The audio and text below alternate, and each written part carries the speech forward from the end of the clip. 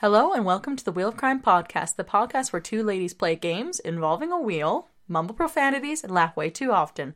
Also, this podcast covers topics of sensitive nature. As such, listener discretion is advised.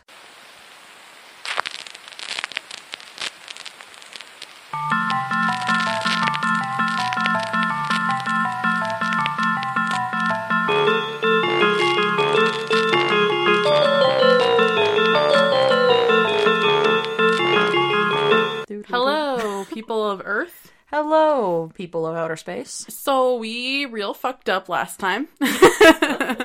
R.I.P. headphone listeners until the end of time. Also, we span at the end of the episode and told you we'd be talking about middle of nowhere crimes, but apparently none of us own a calendar because we're actually talking about Mother's Day crimes. So don't worry, we'll do Mother's Day this time and then middle of nowhere crimes. Actually, next week's also a special episode. We're talking about royal crimes. Actually, I don't own a calendar. So eventually we'll be doing. We're going to talk about middle of nowhere crimes in the near future, but like not right now. Yep, that's fair. But welcome to the Wheel of Crime podcast. My name is Emily. And my name is Jen. And this week, we're talking about Mother's Day crimes. Wow, that was so in sync for us. That was. I know, I was eyeballing it and being like, are we too loud? Are we murdering people with our voices? No, just their eardrums. You know, nothing important. Yeah, you guys don't need to hear, do you? I know I don't. I've been deaf for years. It's true. Emily's mom once took her to get her ears tested because she swore she was deaf. Disclaimer, I'm not actually deaf, but I have been taken in by my mom on 3 different times to get my hearing checked. Turns out she's just ignoring us. Like, intentionally. I grew up reading a lot of books. It just comes naturally. I'm good at tuning out noise. Nice. Yep. Nice. But, as at the beginning of every episode, every week, we are going to spin the Wheel of Crime to answer some questions. Alright, so Jen, what is the funniest thing you've seen a parent do? Let me think about that. I know, it's kind of tricky, hey? I think the funniest thing my mom has ever done is we were on a vacation in BC, and I was really young. I was like 6 years old or younger maybe. And my brother and sister were both taking a surf lesson. And I naturally wanted to hang out with them because they're my cool older siblings. I was going to say, your older siblings, me picturing them surfing is something else. One's an accountant, one's a lawyer. So that tells you everything you need to know. But anyways, I really wanted to hang out with them, but I was too young to do the surf lesson. So my mom was like, okay, you can sit by the beach, but you can't go in the water because I was too young and there was lots of big waves and stuff, right? So I was sitting and playing by the water, and I guess she forgot where I was sitting, and my siblings were both in the water at this point, because before they were just on the sand doing some warm-ups or whatever. Doing sand stuff. And thought I had gone in the water with them because she saw somebody bobbing up and down through the waves. Oh. So she panics, and my mom was like fully clothed, like holding her purse, running. She like literally ran past me into the water, yelling like, my baby, my baby. Oh my God. And she was trying to save me, and I was just like sitting there looking at her run into the water. My dad like comes and stands beside me. He's like, what's going on with your mom? I love your dad being like, hey, what's she doing? She like comes like trudging back out because she like turned around and saw me standing there talking to my dad, and like her entire purse was just soaked. So that's fair. That is really funny. She was so mad. Yeah. Oh my gosh. That is really funny. I don't know for me, because you already know this, but my parents are very funny as people, so I feel like most of the funny things are more of like interactive humor rather than like funny things they themselves do. Right. So like I do have this one memory where my family was driving out to the coast to visit my granny, and we'd pulled over on the side of the road at one point because I'm the oldest of 6, so I have a lot of younger siblings. And as little people are. They have very small bladders and like to pee everywhere across the country if you're ever doing a road trip. Yeah, as little people do. Yep, so we were pulled over into a turnout somewhere outside of Vancouver, and I was in the vehicle with my dad because I didn't have to use the washroom, so he was just like looking at the map, trying to figure out where to go because even though he had a phone, he was still using a map. Sounds like a very your dad thing to do. Uh-huh. I was like looking into the bushes just out of like boredom, and I saw something in the bushes, and it was like white and kind of blue, and I was like, oh, that's interesting. So I looked at my dad and I was like, hey, Dad, what kind of bird is that? And so he looks at me and he's like, Emily, that's a diaper. And I was like, oh. And so everybody came back and he's like, hey guys, guess what Emily saw? And I was like, Dad, stop. And then he had the whole van chanting, diaper bird, diaper bird. The whole way to my granny's house. And still today, if you mention to my parents diaper bird, they both look at me and they're like, you stupid. You're so dumb. That's hilarious. Oh, all right. Next spin. Do. All right. What's the weirdest thing you've seen a child eat? I think kids eat a lot of really strange things in general. Well, the first thing that popped in my head, I feel like, is probably a story you want to share from when we were in Europe, which I know we talk about a lot, but that was actually quite recent for us. We were at the Globe Theatre. We were trying to be fancy and watch a Shakespeare play at the Globe Theatre on our last day in London. But like a peasant, because we had to stand on the floor, and they would get very mad at you if you go to sit on the floor. See, before we went to London, somebody was like, oh yeah, you can get standing room tickets at the Globe for €5. And I was like, that sounds awesome. And then we bought them, and we got there, and I realized, no, this sucks. I should have paid the extra, like, €10, whatever it is, like, to sit down. You're like, I like chairs. We've been walking all day. And my backpack was huge, and everybody was angry, but...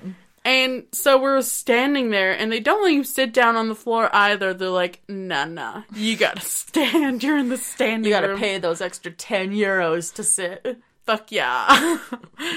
But there was this monster child eating popcorn, and it was like throwing the popcorn on the ground, stepping on the popcorn, and then it would like pick up the popcorn and eat it. And the mom just looked at it and was like, I'm so done with you, because this baby was like screaming and like insane, being a total shit disturber. This child was completely insane. Completely. I don't know. I think, like you said, kids eat a lot of weird things, but I think the weirdest one I've ever seen was I had a young child, and I can't remember when this was. I feel like it was one of my siblings' friends at one point, come up to me and offer me a rock, and they'd be like, here, I got you a snack. And I was like, oh, no, thank you, I'm full. And they were like, okay.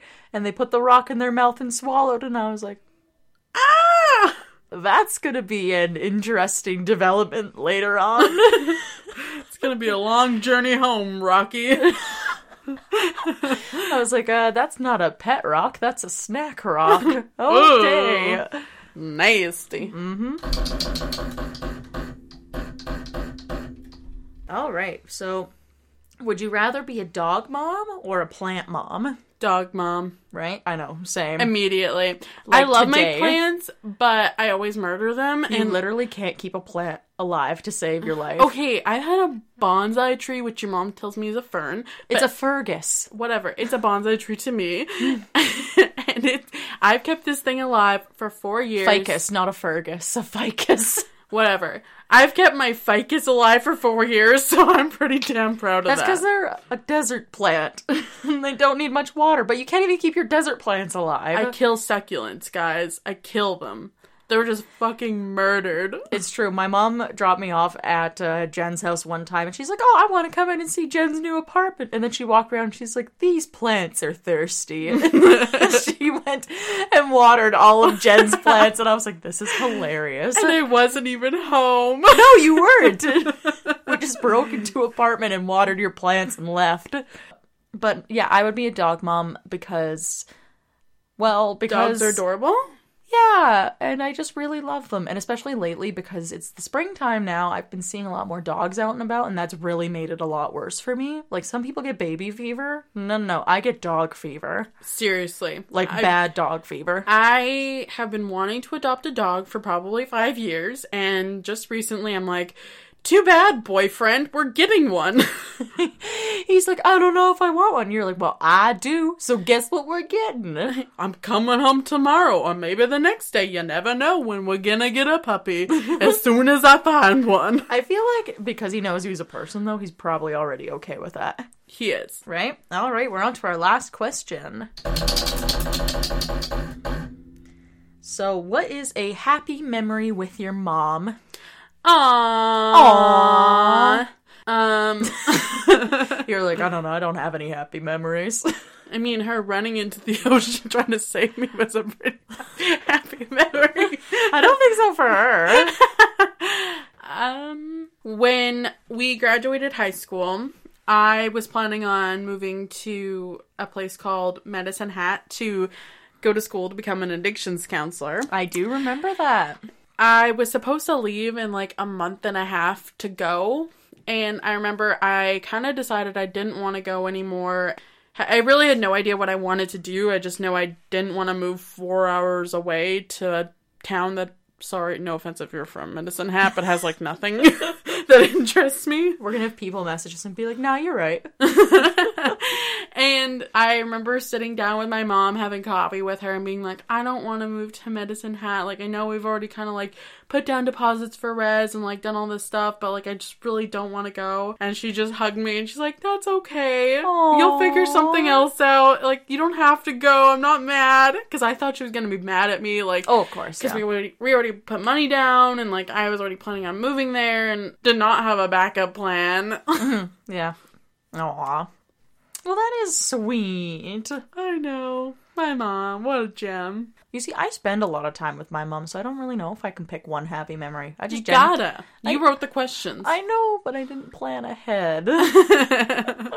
Let's see. I do have a memory with my mom, and it's kind of a silly one, where we were out shopping for errands, and I went and I saw these face masks on sale that were like animal face masks. Well, not like face masks as in like a beauty thing, but like eye covers for when you're sleeping. And I was like, oh, these would be so funny to buy for the people we know. And Mom was like, yeah, no, that'd be really, really funny. And I was like, oh man, like I wonder what they look like. So we like spent like 20 minutes trying on all these different animal face masks, and they were really funny. And I ended up buying her a reptile one because you've seen the picture and it's hilarious. It's now her face on my phone for when she calls me is her wearing this reptile mask with eyes going in completely different directions. That's so sweet. It's really funny. But yeah, no, that's a happy memory with my mom. No. Right? I know, isn't that sweet? Happy Mother's Day! We're gonna talk about some not so happy Mother's Day moments coming up here.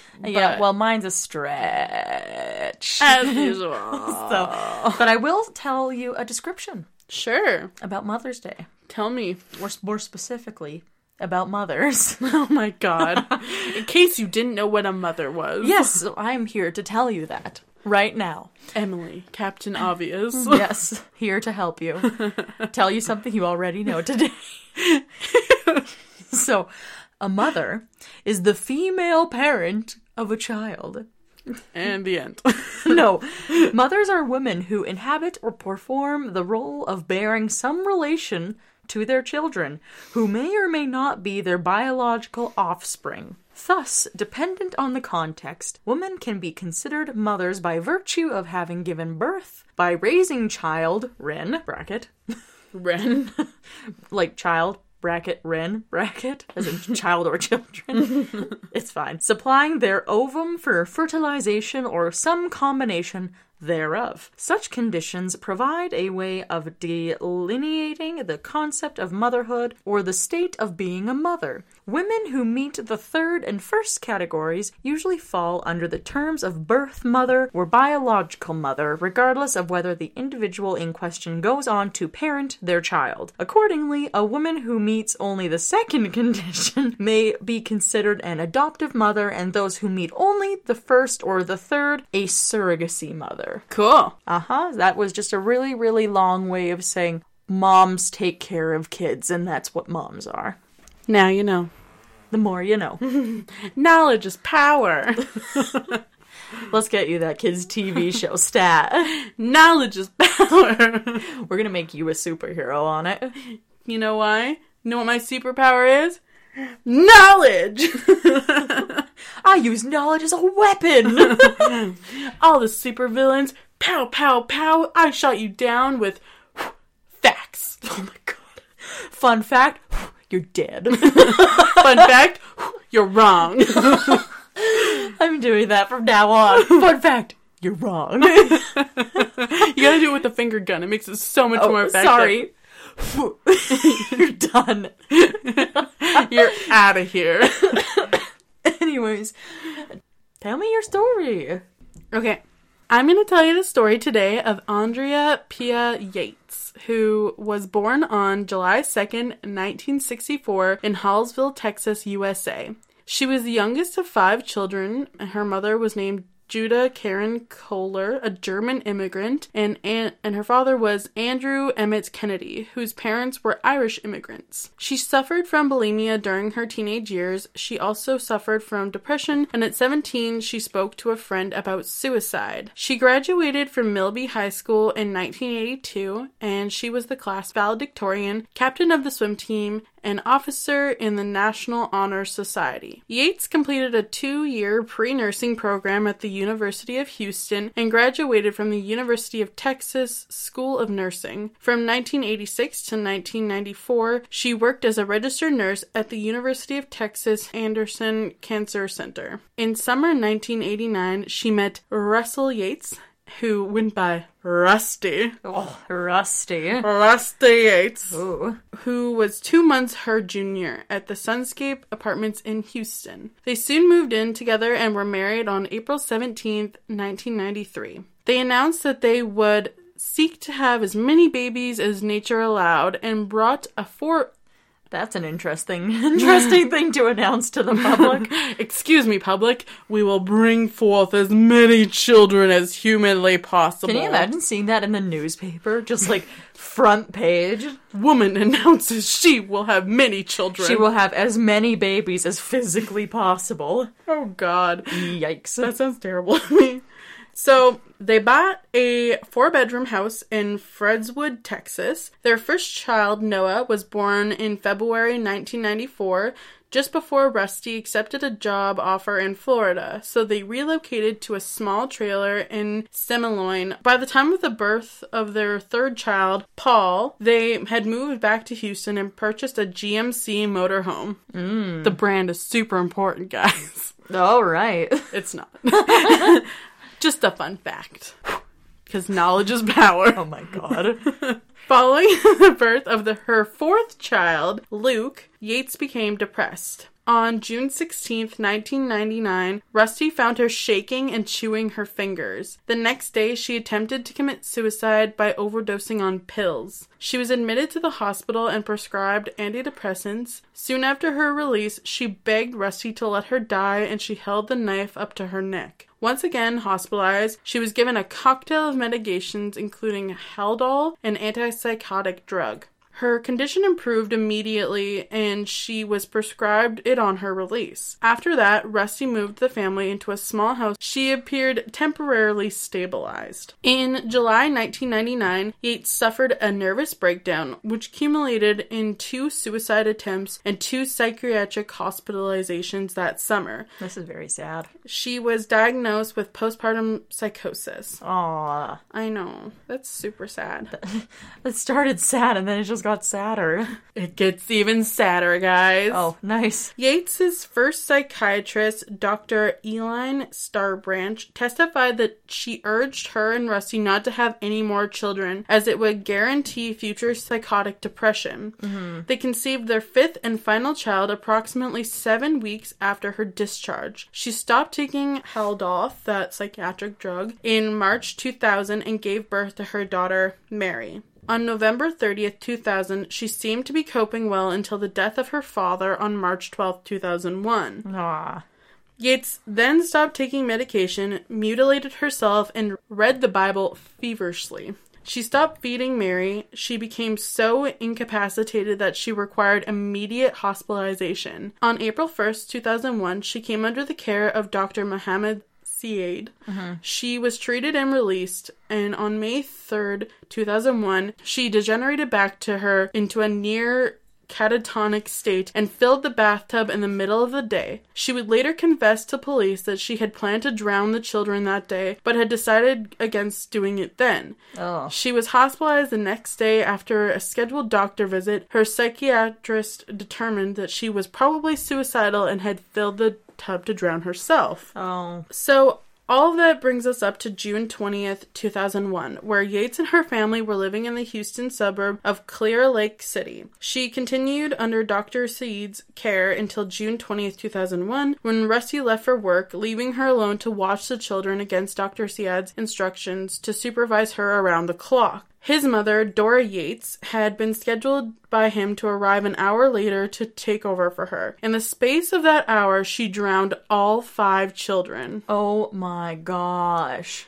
Why do people do this? If the doctor tells you something, you do what the doctor says. The guy knows what he's talking about most of the time. He went to education school. Knowledge is power, guys. Knowledge is power. It saves lives. She started with John, Paul, and Luke, and then laid them in her bed. She then drowned Mary, whom she left floating in the tub. Noah came in and asked what was wrong with Mary. Then he ran, but she soon caught him and drowned him too. She left him floating in the tub and laid Mary in John's arms in the bed. She then called the police repeatedly, saying she needed an officer but would not say why. Ugh. Then she called Rusty, telling him to come home right away. She had been suffering for some time from very severe postpartum depression, postpartum psychosis, and schizophrenia. Oh, nice. That is quite the mixture there. I know. Yates confessed to drowning her children. Prior to her second trial, she told Dr. Mike Wellner that she waited for Rusty to leave for work that morning before filling the bathtub because she knew he would have prevented her from harming them. After the murders, police found the family dog locked up. Rusty advised Wellner that it had normally been allowed to run free and was so when he had left the house that morning, leading the psychiatrist to allege that she locked it in the cage to prevent it from interfering with her killing the children one by one. Oh, nice. Rusty got a The dog cares more about the kids than she does. Well, I think that's not that she doesn't care about them, it's just she's so mentally not there that, like... Yeah, but even so, if you are taking measures to prevent help for your kids, like, that is next level. I'm gonna say interesting, because I don't have a word for that, but... It's next level, uh-oh. Yes. Uh-oh, indeed. Rusty got a family friend, George Parnham, to act as her attorney. Although the defense's expert testimony agreed that Yates was psychotic, Texas law requires that in order to successfully assert the insanity defense, the defendant must prove he or she could not discern the right from wrong in the time of the crime. In March 2002, a jury rejected the insanity defense and found her guilty. Although the prosecution had sought the death penalty, the jury refused that option. The trial court sentenced her to life imprisonment in the Texas Department of Criminal Justice with eligibility for parole in 40 years. You see, though, rejecting the insanity plea, though, like, she was suffering from a lot of... mental health disorders? Yeah, like... I feel like she really should not have gone to jail. She should have gone to somewhere... in this case especially, are there certain people where you hear about what happens and you're like, hey, well, this person needs help beyond jail. That of just imprisonment. Yeah. No kidding. On January 6, 2005, a Texas Court of Appeals reversed the convictions because California psychiatrist and prosecution witness Dr. Park Dietz admitted that he had given materially false testimony during the trial. In his testimony, Dietz had stated that shortly before the murders, an episode of Law & Order had aired featuring a woman who drowned her children and was acquitted of murder by reason of insanity. Author and later Yale University lecturer Suzanne O'Malley was covering the trial for the Oprah magazine, the New York Times Magazine, and NBC News. She had previously been a writer for Law & Order and immediately reported that no such episode existed. Nice. 2 years later, later, in 2004, Law & Order: Criminal Intent did air an episode called Magnificent based on part of Yates's case. Oh, well, there you go. The appeal court had unanimously decided that the jury might have been influenced by Yates's false testimony, and therefore a new trial would be necessary. On January 9th, 2006, Yates again entered pleas of not guilty by reason of insanity. On February 1, 2006, she was granted release on bail on the condition that she be admitted to a mental health treatment facility, which I feel like is probably the best case scenario for her because she really needs help, clearly. Yeah, for sure. On July 26, 2006, after 3 days of deliberation, Yates was found not guilty by reason of insanity, and as defined by the state of Texas, she was therefore committed to the North Texas State Hospital Vernon campus. In January 2007, she was moved to the Kerrville State Hospital, a low-security mental facility in Kerrville, Texas. Although psychiatrists for both Texas's state prosecutors and her defense lawyers agreed that she was severely mentally ill with one of several psychotic diseases at the time she killed her children, the state of Texas asserted that she was by legal definition aware enough to judge her actions as right or wrong despite her mental defect. The prosecution further implied spousal revenge as motives for the killing, despite the conclusion of defense experts that there was no evidence to support such a motive. Although the original jury believed that she was legally aware of her actions, they disagreed that her motive was spousal revenge. Right, because there was no previous recorded anything between her and her husband that would involve any type of revenge or, like, divorce or, you know, whatever else would be going on, right? Exactly. So that didn't even really make sense to me. Yates's brother, Brian Kennedy, told Larry King on a broadcast of CNN's Larry King Live that Rusty expressed to him in 2001 while transporting her to Dierksville Treatment Facility that all depressed people needed was a swift kick in the pants to get them motivated. So, obviously. Yeah, it's just that simple. Well, you know, mental health isn't something you really need help for, right? You're sad? Just get over it, right? Oh my goodness, why are you so sad? Why? Come on. Change it. Don't be sad. Yeah, just don't be sad anymore. It's that simple. Disclaimer, mental health is a problem. Please don't say that anymore. We are very good at being sarcastic. Her mother, Judah Kennedy, expressed shock when she heard of Rusty's plan while at the gathering with them, saying Yates wasn't stable enough to care for the children. She noted that Yates demonstrated she wasn't in her right mind when she nearly choked Mary by trying to feed her solid food. So, I kind of feel like the husband should have taken some responsibility for this whole thing because the doctor specifically said, yeah, don't leave her alone with the children, and then, like, he left her alone with the children. Yeah, and you gotta think, too, like, we don't really hear much about what the husband was like, but maybe at this point he was already checked out a bit anyways, right? Like, having to deal with her would be a lot on a person as well, right? Right, because not only does she have all these other problems that require, like, medication and, like, doctor check-ins and visits and all this other stuff, but you also have a family to raise, and somebody's gotta work. Exactly. Right? I feel like he probably also should have taken some responsibility because clearly he was not... I would say that if you're not following the doctor's orders and you already know that she's a danger to herself and others, especially her own children, then it may be in your best interest to not leave her alone with your kids. No kidding. Or alone, period. No kidding. God.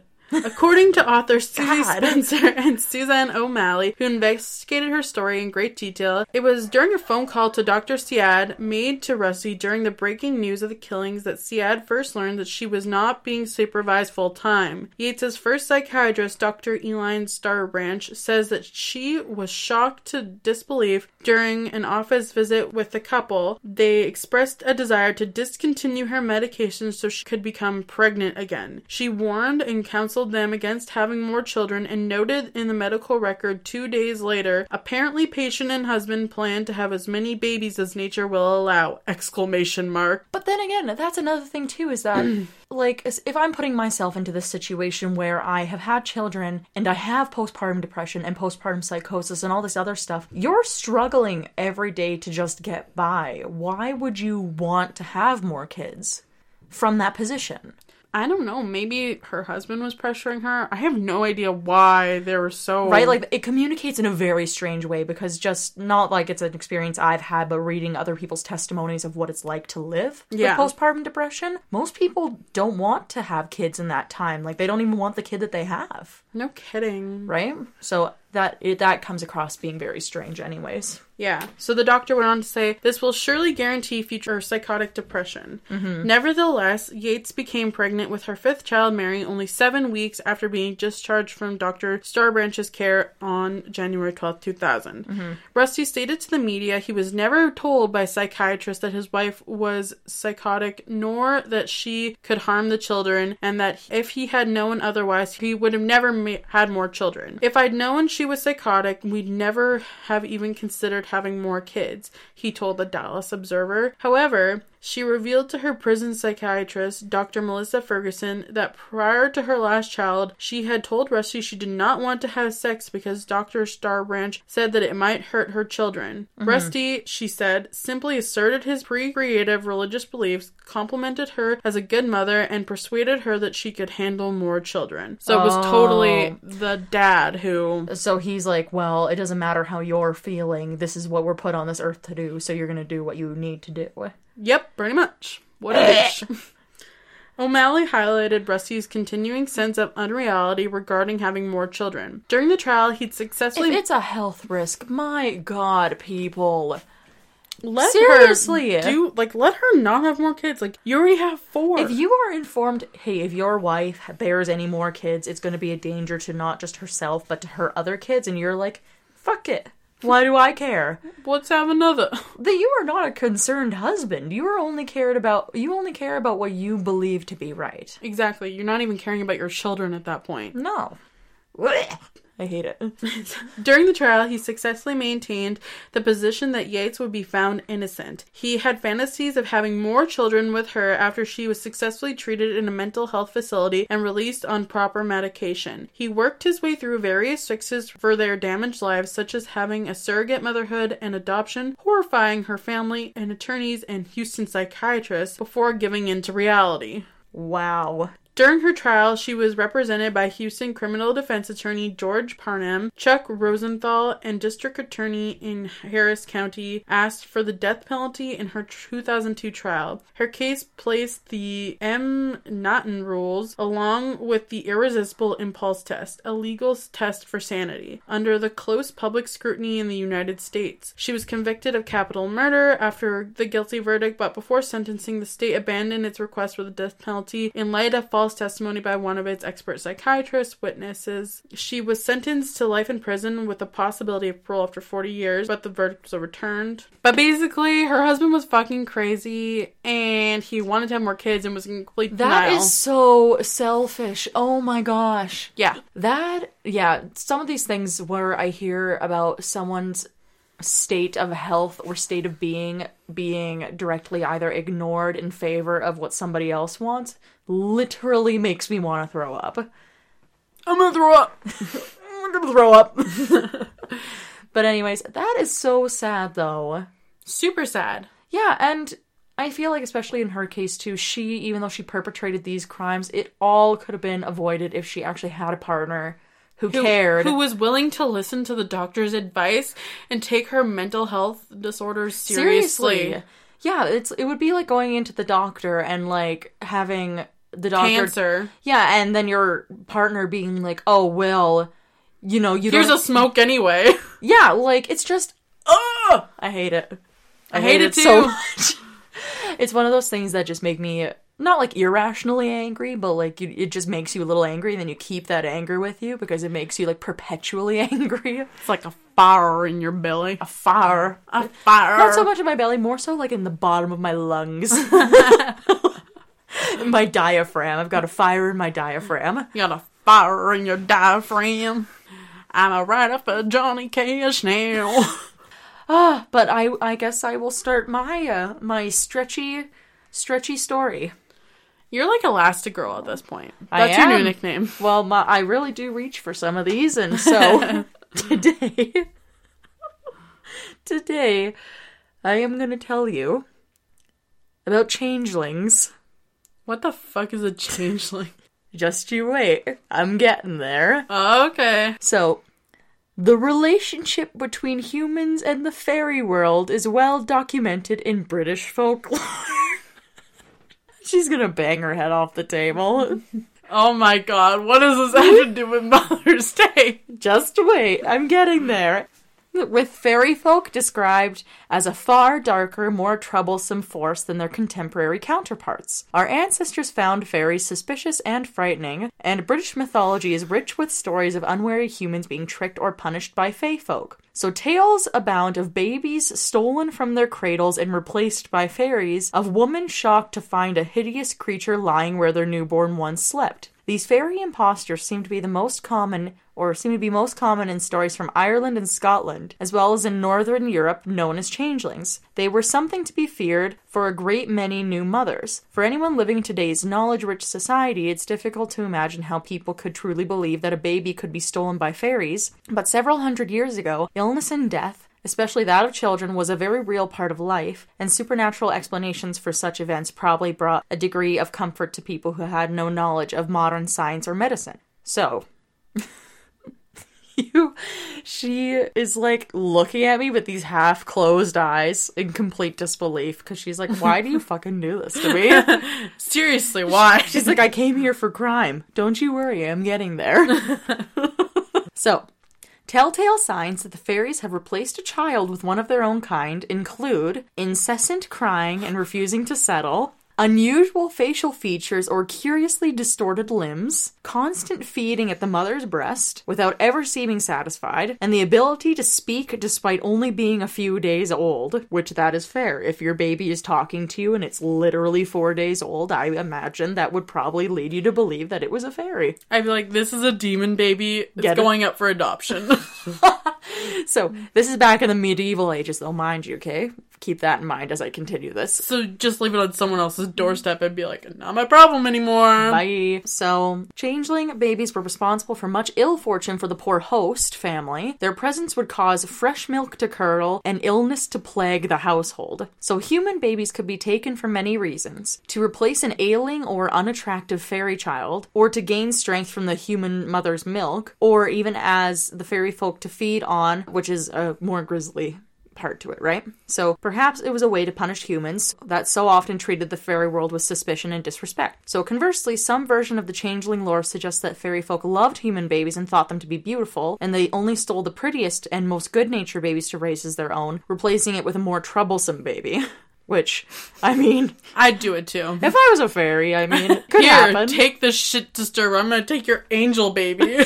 Literally. So, in Scottish folklore, the baby was offered to the devil as a part of the fairy folks' tithe to hell, as in the Ballad of Tam Lin. In some cases, the creature left behind was not a baby, but an older member of the fairy family, perhaps a cast-out or left to die among humans, ostracized from his own kind. So it would fall to the human recipients to nurse this little person, for what choice did they have? It would have been unthinkable to anger the fairies further by neglecting their cuckoo. So in other stories, the baby was not replaced by a living creature, but with a lump of wood enchanted to resemble a child. So this enchantment would wear off after a few days, revealing the true fate of the baby. Sometimes the wood, called a stock or a fetch also, would seem to sicken and die, but instead of a corpse, there would lie a pile of rotting wood. So that would be another thing too, thinking you have a baby and then you go in one day and it's literally a rotten log in the cradle. What kind of mother doesn't notice that? Like, right? Oh, my sweet little baby. And it's just like fucking wood. Like, that person needs help.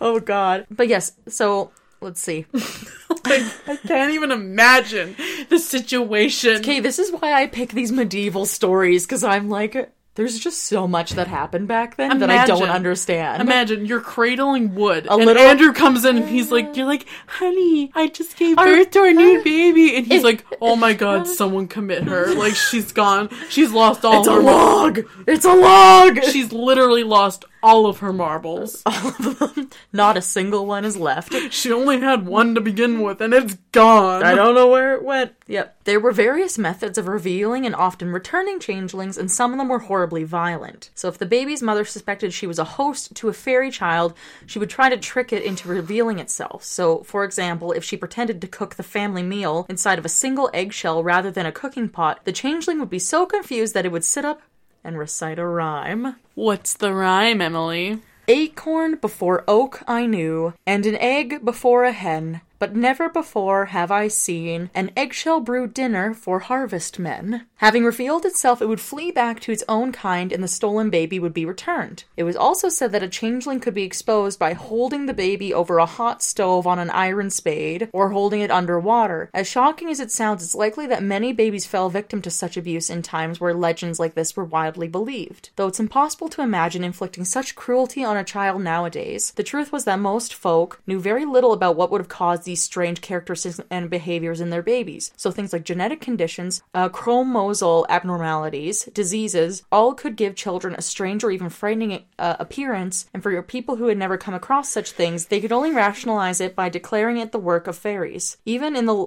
as late as the end of the 19th century, suspicions of fairy magic was a legitimate defense against a charge for murder. The most famous case is that of Bridget Cleary, an Irish woman who was burned to death by her husband Michael after she fell ill. He and a group of fellow villagers were cleared of the murder, as they claimed it was not Bridget they had killed, but a changeling that had taken her place. So, I picked the changelings topic because, yeah, no, this is actually a pretty common thing back in the medieval days where many people would end up killing their babies and be like, oh, it's because my baby was a changeling. And then other people would be like, oh, okay. Yeah, sweet. See you later at dinner, Steve. Seriously, and completely write it off. Like, how completely insane is that? Very. I know. I wanted to delve deeper into some of the other cases that they had, like the woman in the end there who ended up being killed, but since it is a Mother's Day theme, I'd like to do one where it's more mother-centric rather than what the husband did to a mom, but... Right. You know, I mean, the mother just murdered her log, but... Yeah, or one log. But yeah, so that is my story. Did you know anything about changelings before I told you about this? Nope, I can't say I did, Emily. Well, that is fair enough. I knew a little bit before, but yeah, no, I didn't realize how some of these methods of figuring out what a changeling was, though, is very much, like, murdery. Super murdery. Just, like, a touch murdery. Criminal, even. Yeah, you criminal. Criminal. Oh my god. I'm going insane, people. It's fair. It's from raising that log. My log won't stop crying, and I got a fire in my belly. Fire in my diaphragm. Oh, but yeah, I think, though, that wraps up our episode this week. Know what I noticed from editing and listening to these episodes? What have you noticed? You always say that. Yeah, that's it for this episode. Oh, do I? And I'm just sitting here like, I had more to say. Well, what do you have to tell me? Nothing. Okay. Literally nothing. I'm used to shutting things down. Yeah, pack her up, bitch, and get out of my house. You're not welcome anymore. We're done with this episode. You can leave now. Take your equipment with you. So you can listen to us on Spotify. And iTunes. And you can email us wheelofcrime@gmail.com. And you can also follow us on Facebook, Instagram, and Twitter. Our tags are @wheelofcrime. We got some fun stuff there. Emily's been memeing it up on Instagram. That's true. I'm trying to keep relevant with these memes I've got. She's got a whole library of memes ready to go, guys. I'm dubbing myself the meme queen. She's got a fire in her belly and a meme to share with the world. Yep. My new bio. You're welcome. But yes, this is Emily signing off. This is Jen saying... Have a good week. Happy Mother's Day. Happy Mother's Day. If you're a mother, please don't murder your child. And if you're a child, please don't murder your mother. She probably wouldn't like that as a gift. Your macaroni art is bad enough. And if you're a changeling, please send us a message and tell us what that's like. Let us know. And we'll if you- we'll have you on the podcast. You can tell us your story in person. Right? And if you have ever raised a log, you can message Jenny and tell her all about it, because I feel like she's very interested. I am so intrigued. About the dynamics of raising a The log. log life. Hashtag log life. Okay, bye. All right, bye.